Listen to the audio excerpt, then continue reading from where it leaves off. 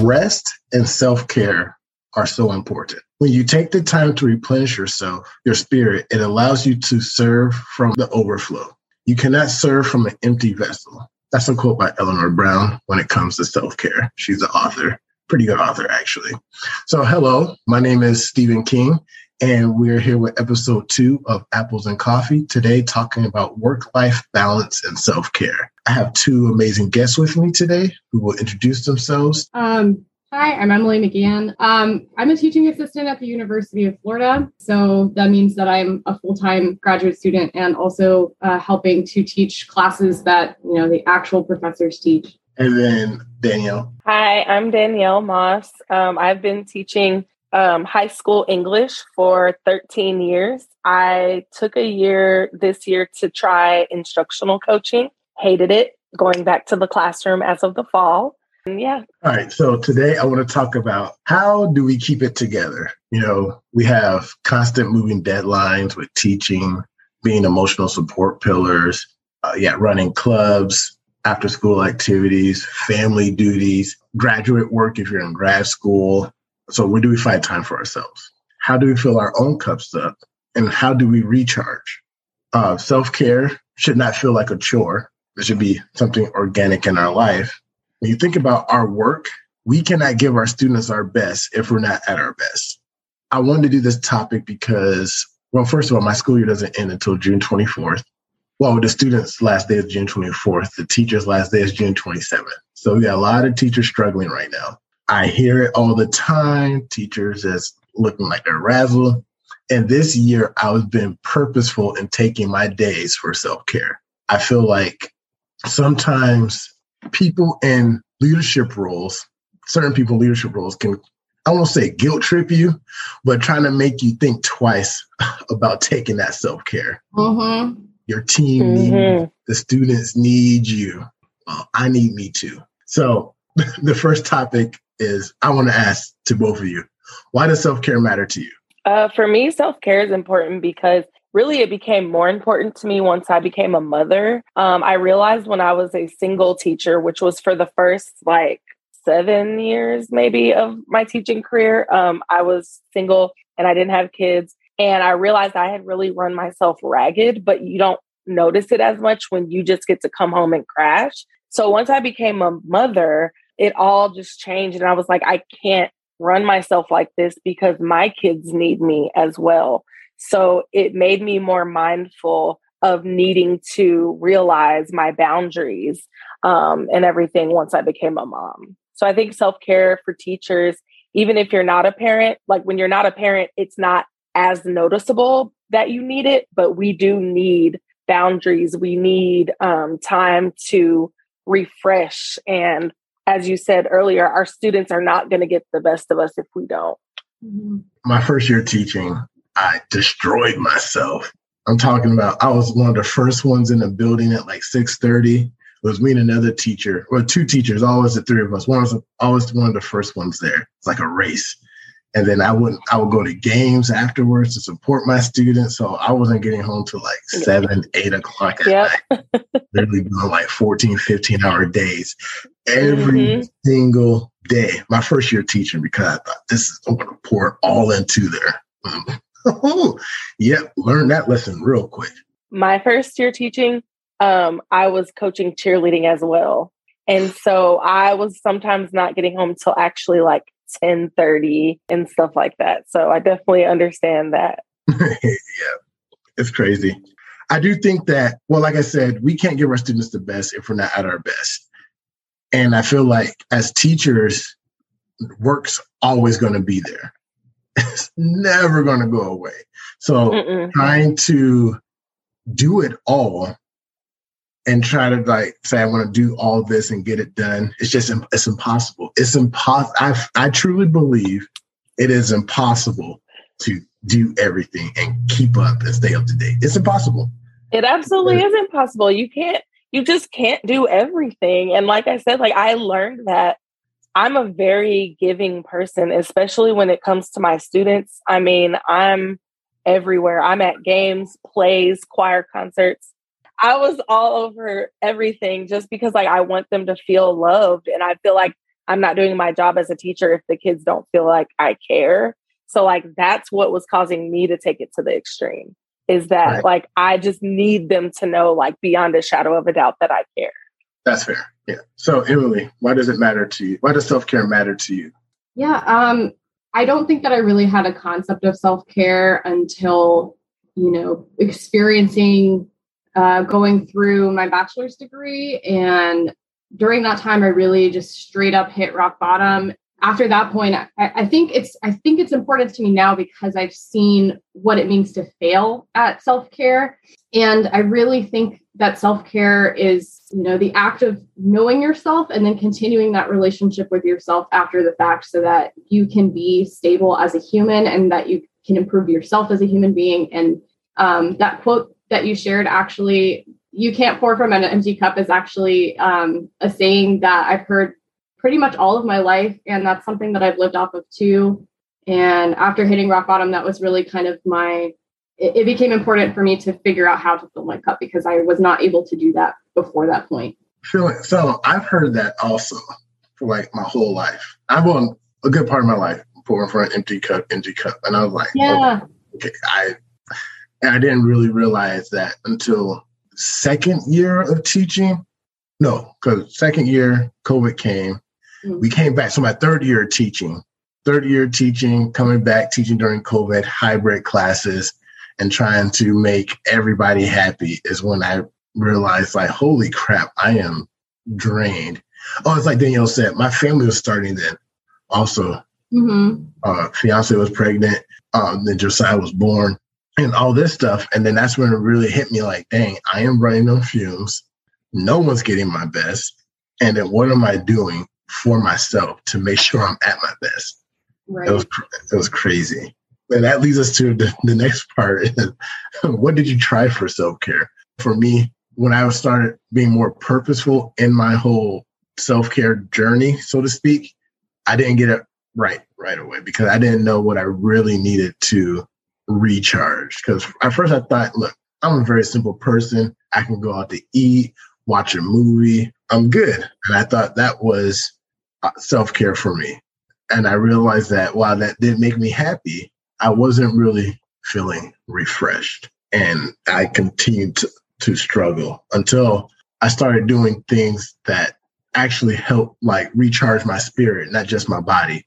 So I started hiking more, started hitting more trails out here because I do like the outdoors. And once I started going to some state parks with some people who I absolutely love, that felt more like self-care to me because I felt like my spirit was happier and I was getting an exercise in. And that made me feel like I can go to sleep, wake up. I'm like, dang, now I feel good.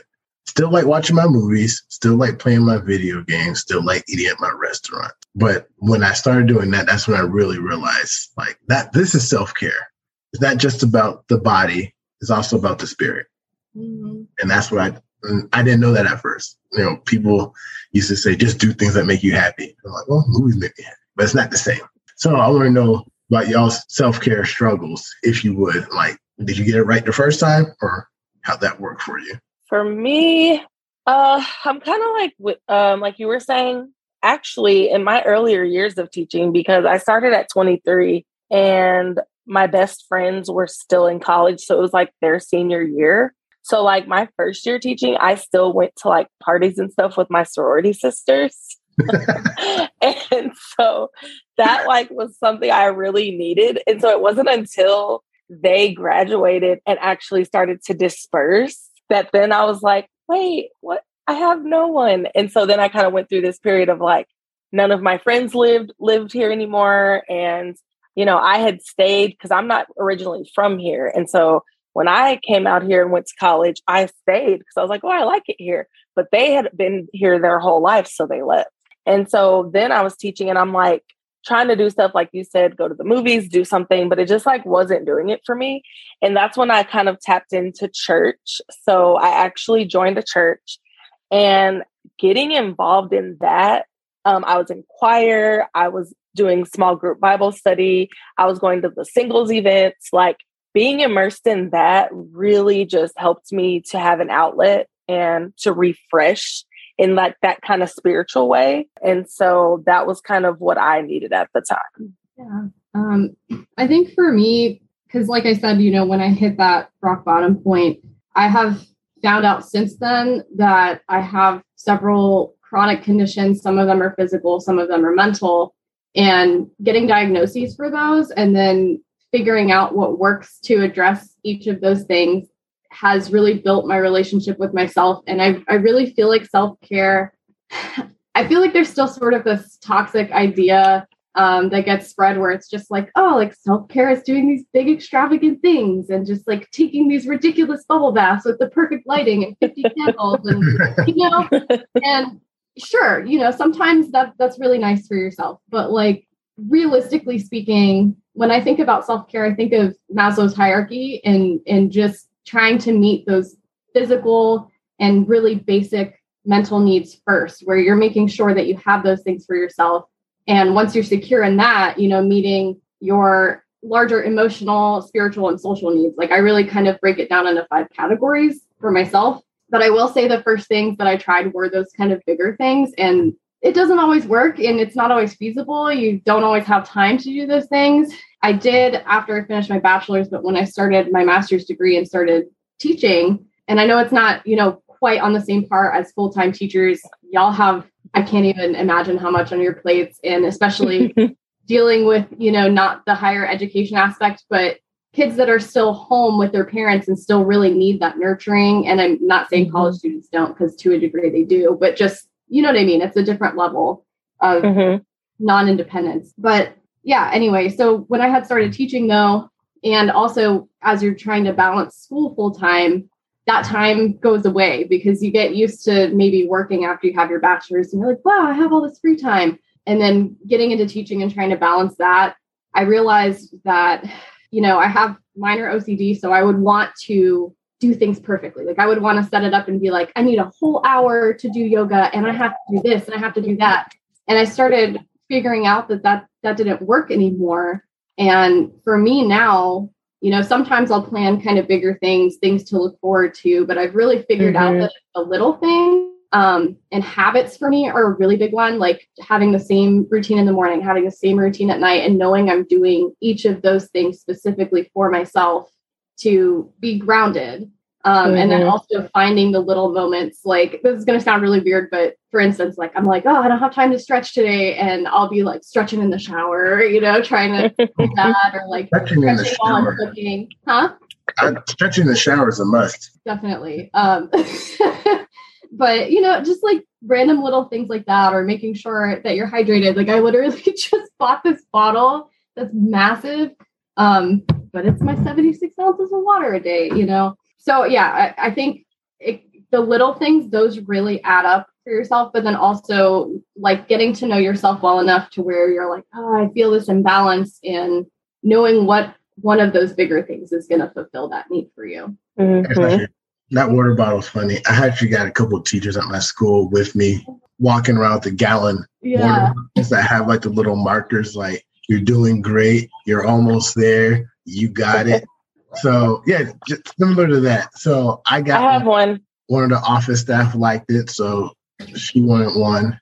And then one of my fellow coaches, because he sees me with it, is it working for you? I'm like, yes, because hydration is, holy crap. Once I started getting that thing as like being more purposeful in my hydration, I just started feeling so much better. Like, wow. Well, I guess I'll take mine out the package then, because I got one. It's still in the package though. So like part of so staying hydrated is like the most basic thing anyone can do for their self-care, because it literally fills you up and just helps cleanse you of your impurities and energy, so on and so forth. Very, very important. I'm this thing. My goal, hopefully next year, is to have teachers and students all carrying around gallon. And that's for some. I've only seen the athletes do that at the schools where I've taught at. The athletes, some of them are the ones carrying around the gallons, like the football player guys and all of them carrying around the gallons and asking to go pee 25 times during my class. Well, for the few students who I have who will be listening to this, hopefully they hear my plea and they decide to go get their gallon water jugs like Mr. King. There you go. So kind of like suggestions for other teachers. I tried to, me and Miss Haddad, she was on here last week. We tried to do this thing towards the end of the year to schedule hikes, like teacher hikes with our staff, because I listen in the hallway, I listen to teachers complain and hear about their stress. And I was like, what can I do to help them not feel like they're being drug across the coals this late in the year? And so we came up with this idea. Unfortunately, the first one, only 3 of us showed up. On the second one, no one but me showed up. And after those 2 times, I'm like, look, I was trying to help y'all. Like, I hear you complaining. I'm trying to come up with a solution. Will it work for you like it does for me? I don't know. But I do think fresh air and having a chance just to be around people outside and just not being around the kids, not having to talk about the kids might do you some good. So I was trying to help. And not having teachers take up that offer kind of felt a little defeating because, like, dang, I'm trying to help. We came up with this plan, but nobody wanted to execute it. It's like, and then after I did that, then it still felt the same afterwards. Like, I still hear the, this, that. And it's like, now I'm like, look, I tried to help you, but y'all didn't want help. So what am I supposed to do? So what suggestions would you have for other educators, especially new ones who are getting into the profession, especially during this time? What suggestions for little self-care might you have, knowing that not everything will work for everyone, but what might work for some people?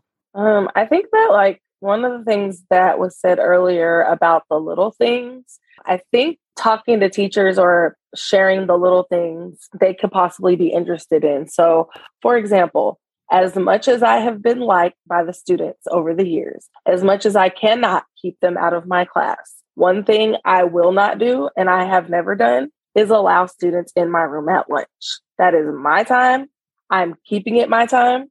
They beg and plead, and some of my other colleagues, they just have a room full of kids all day. I'm like, nope, I'm sorry. There's a one, look, that's what I need to do in order to stay what y'all need.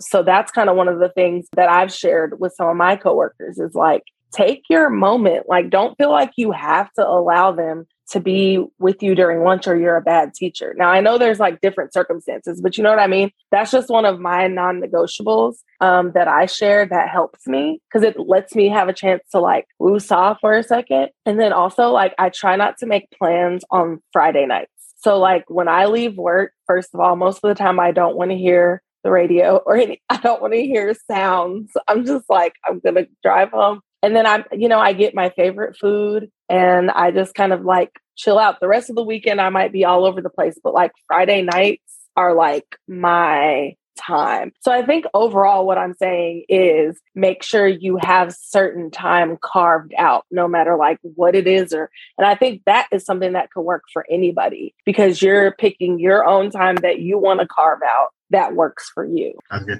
Sometimes I think we get caught up thinking that the students need 24/7 access to us. Yes. Oh my gosh. Because you want to meet all of their needs all the time. That's what it feels like. And my first year teaching, I had kids in my classroom and it felt good at the time, but then I realized like need that separation. Love y'all, but yep. boundaries and separation is very important. No matter what the relationship is, you need boundaries and separation. Mm-hmm. Yeah. So on the subject of boundaries, I would say the higher education level, they are supposed to be more independent, right? But I have taught mostly, I think, freshmen and sophomores at this point. I've been TAing for an international affairs like Keystone course for the last year. And especially with COVID, I think, their first year, most of them was online. And so this is the first time some of them have been in an actual college classroom. And, as much as I appreciate that pretty much every excuse has flown for COVID, that's great because I understand people don't have the access to healthcare or mental health care right now. And I get it. But as things are sort of moving forward, we have literally accepted everything as an excuse for, why something's late, why someone's not showing up to class. And we're not asking mostly for documentation at this point. But for me moving forward, because I feel that I have sort of let them run over my boundaries this year. And I think that was a good thing, again, because a lot of people were in situations, and it is hard to distinguish like who really is going through something and who's not. And you want to give them the benefit of the doubt. But I will say, that is one of those boundaries, I think, especially at a higher education level where, you are expected to be an adult at this point. And even, with elementary, middle, high school, there are age appropriate expectations for your level of responsibility individually and holding yourself accountable. And I think, very clearly communicating your expectations for your students and holding your boundaries, for me, that's going to be really important moving forward. And I think, for both of you, you've probably experienced that as well. But if you don't hold the boundary for one student, they talk to each other and then right? So then everybody does the thing.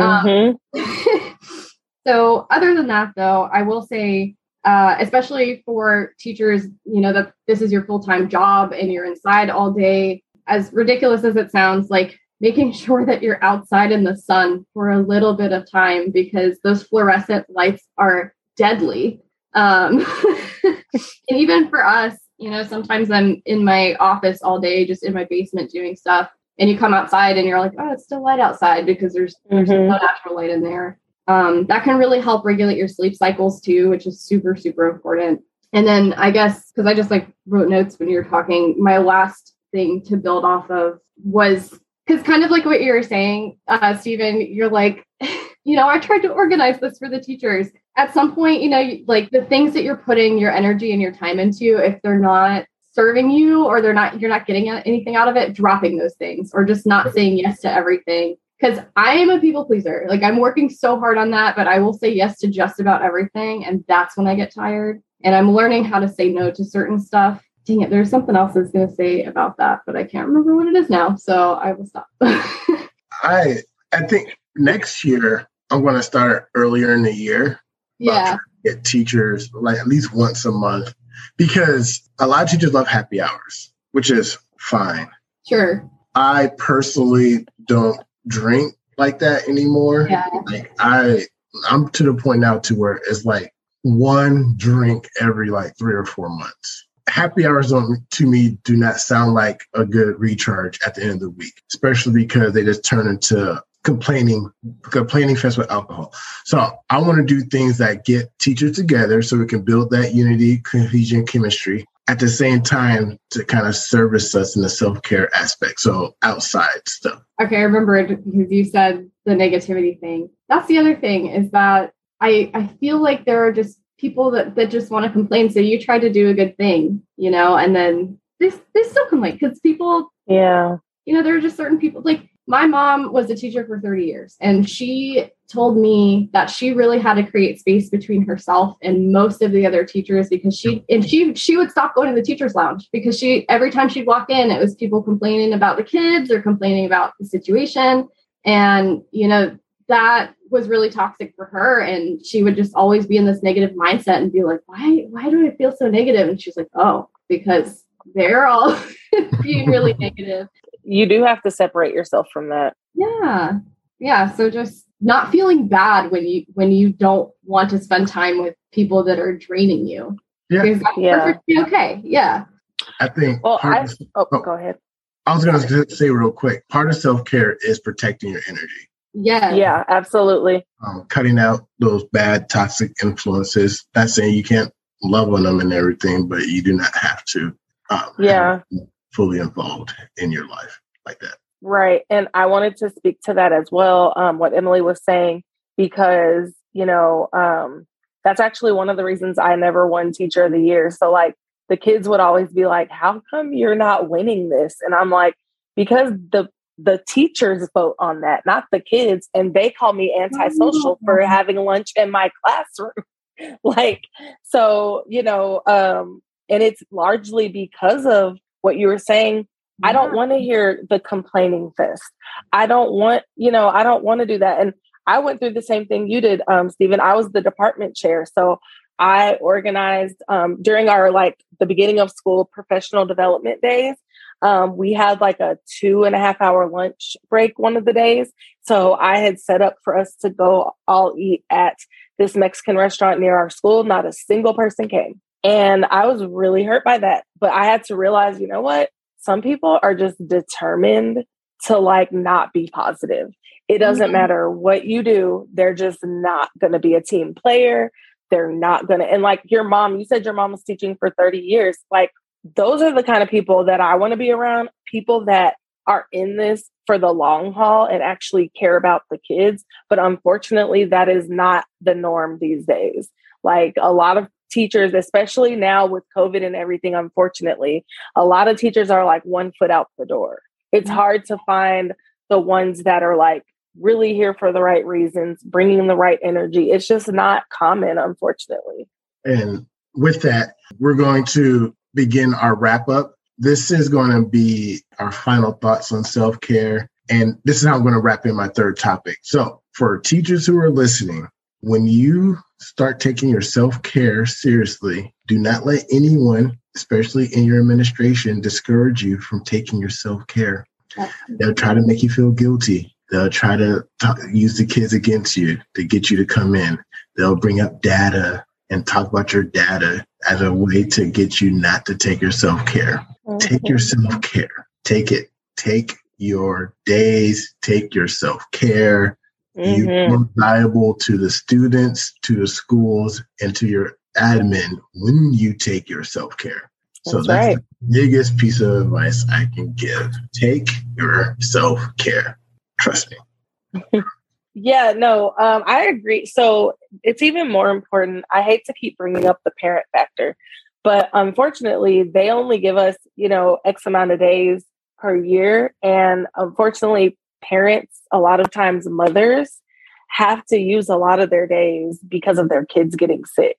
And so, people that are parents, they may not even have those extra days to take off at random, but it's still important to, if you can, to do that, mental health day. It's just super refreshing. It's needed. And also along those same lines, try your hardest not to take work home. Oh, yeah. I did not learn that for a long time. So that's my advice. So real quick, my first year took work home. Second year, still took work home, but I said I wouldn't do it after 6 or 7. Last 2 years, I do not do anything at home. Everything I do is in the school building. I grade in the school building. I do assignments or lesson plans in the school building. If I have to stay after school for extra 30, 45 minutes to do it, then go home, that's fine. But I do not open my work computer at all at home. And it feels wonderful. One of the best decisions I ever made. I agree. It took me 8 years to get to that point. So it took me 8 years to finally stop bringing work home. And it is much better that way. So try not to take work home.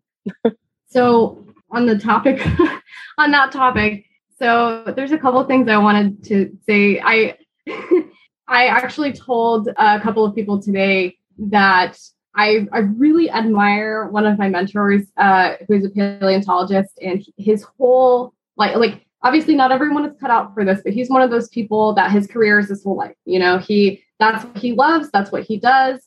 He doesn't have a spouse, doesn't have kids, doesn't have pets. It's him and his house full of books. He works a lot, but when he's not at work, he does not have internet at his house. He doesn't have cable at his house. And he has a really old flip phone that there's a 50-50 chance he'll have reception. And he does not answer anything when he's outside of work. And he does not answer that phone when he's outside of work unless it's an emergency. For that, I was just like, what great boundaries to have for, because he works a lot. So when he is there, he's like, I'm here, you can talk to me. But when I'm not here, do not contact me. And I think that's amazing. And I hope we can all find some type of that sort of boundary in our life. The other thing is that I know with COVID, it's become very difficult I think there's probably maybe still teachers who are going back and forth with the Zoom kind of deal. But on top of that, speaking from a TA perspective or somebody who works on a college campus, to be honest, most people that I know spend as little time as possible as we can on campus because, UF, for instance, has 40,000 students. So that gets a little risky. We still have COVID all the time. You've got freshmen living in dorms together. We've got sorority and fraternity houses. So there's still parties going on and just like transmission happening. So for us, I think, because I still do work at home, but I think the important distinction there is making sure that you have a space to work in that is your workspace. Because, and I have heard many results of studies on this, if you do work pretty much anywhere in the house, you're going to start associating that with work, especially if you are in your bedroom. And that is terrible for sleep. It is terrible for your relaxation. Anyway, I have other stuff to say, but if anybody wants to comment on that part. Yeah, so anyone who's listening, yes, dedicated workspace. That includes you students. Just throwing that out there. Dedicated workspace. Yes. In bed. Thank you. Yeah, this is mine, actually. Yeah, mine too. Yeah. Yeah. Actually, it's funny. My wife was one who did work in bed. She's getting her doctoral degree and she, getting that laptop and does work in bed, but not anymore. We got a desk. We got a chair. She works there now and it's a whole lot better. She's even admitted so. So dedicated workspace. For fear of running out of time, though, I would like to give one last round. Final words. I guess the other thing that I had wanted to say, because you were talking about guilt, right? Yeah. I will say it is baffling to me how many people, especially with grad school, but I assume with other careers too, because I've definitely noticed it, the hustle culture we have in the United States, where it's like, if you're not working, then, you ain't anything. But, that is really, I keep saying the word toxic. I know it's a buzzword, but it is. It's really toxic. And I like you were saying, do not let people make you feel guilty, because by taking care of yourself and by being able to put your best self forward, that's how you're helping other people. You cannot help other people if you are not taking care of yourself. You will burn out. You will break down. You might get out of your career or your job that you've put all this time and effort into because you're just so sick of it. So find the people that are supportive of your self-care, push away the people that are, making you feel guilty for that, and hold yourself accountable for your self-care. Mm-hmm. Yeah. I like that, especially the accountability part. Yeah. My last words would be self-care is important.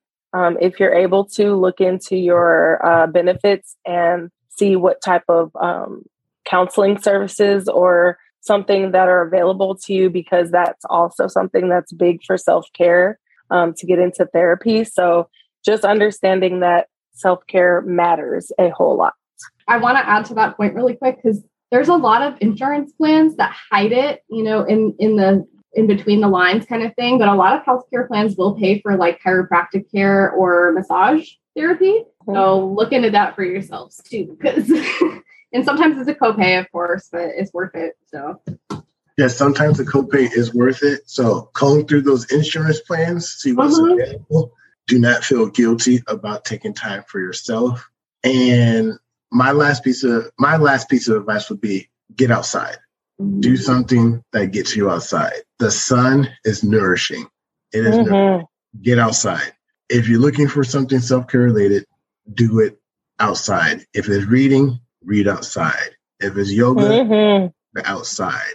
If it's running, run outside. Incorporate outside in your self-care. I'm a firm believer in it. Do it. With that said, thank you all for listening. Thank you for joining us. And we look forward to sharing some apples and coffee with you again next week. Thank you. Bye.